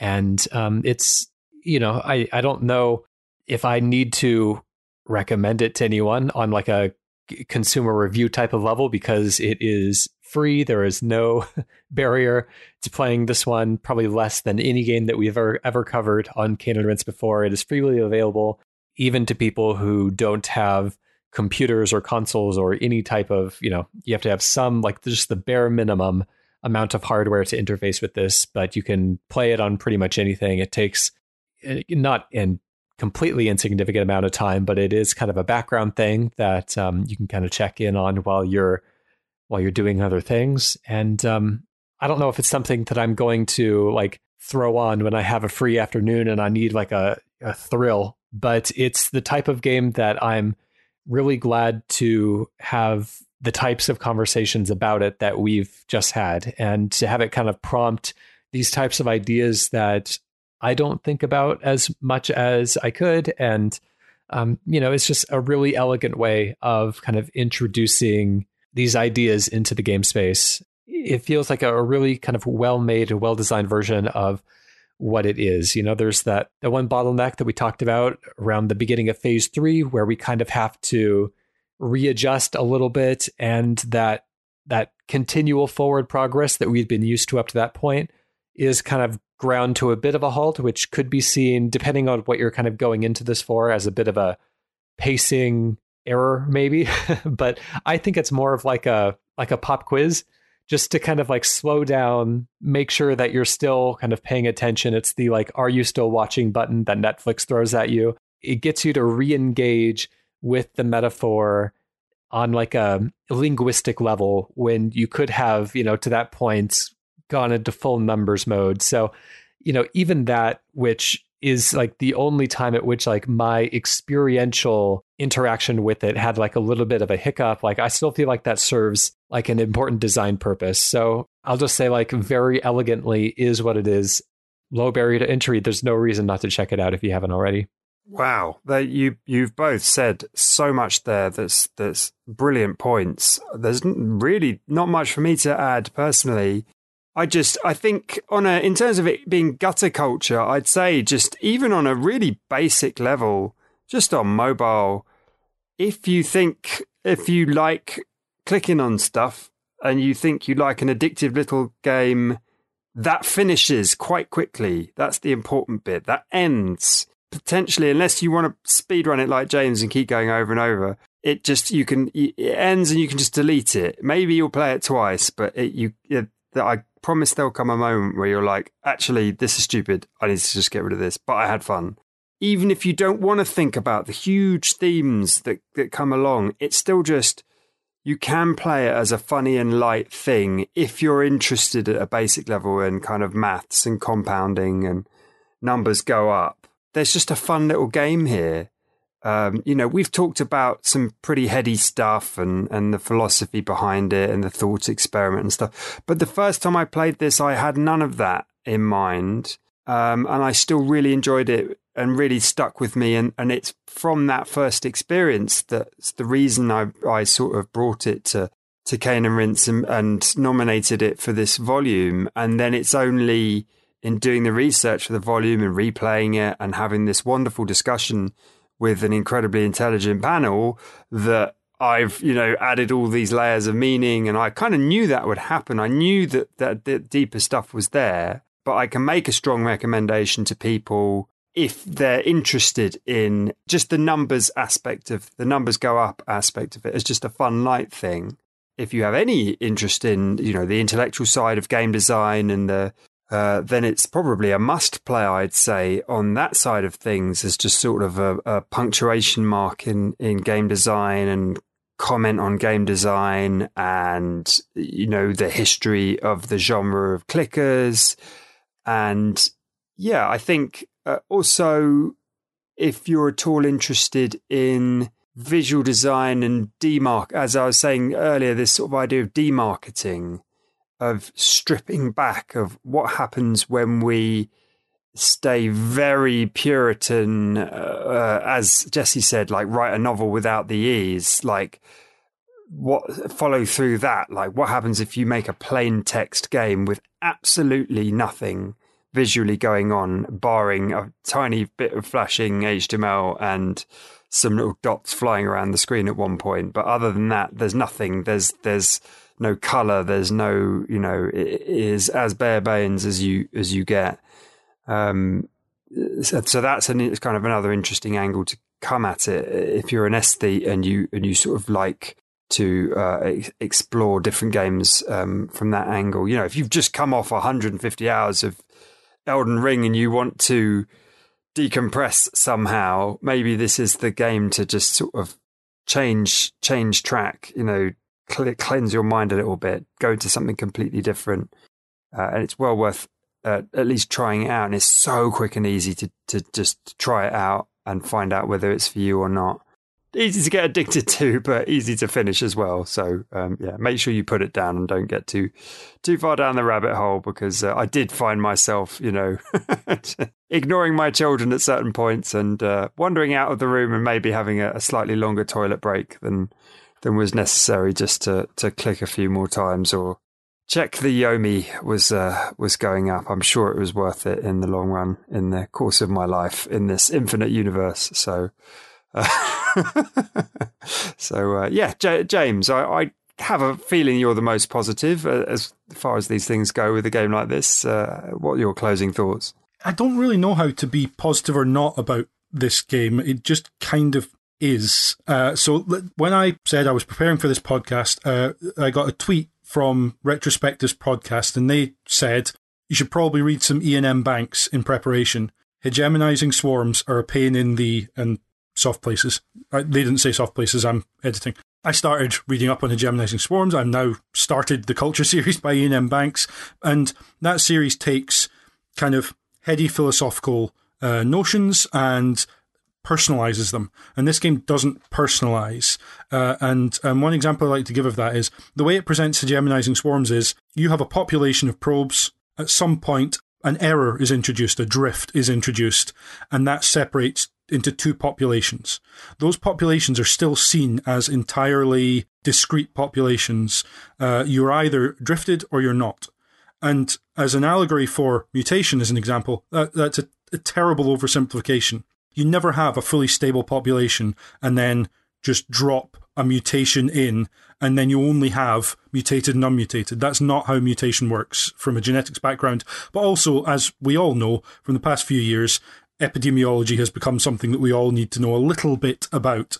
That's not a realistic model, but it's a model that allows us to understand things about ourselves.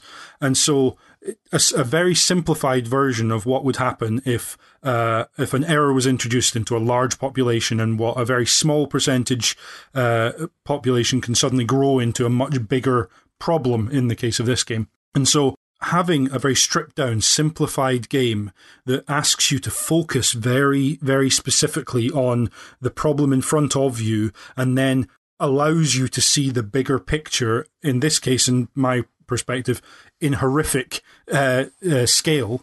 To me, this is about capitalism and how we run our economy, and how politicians make policies.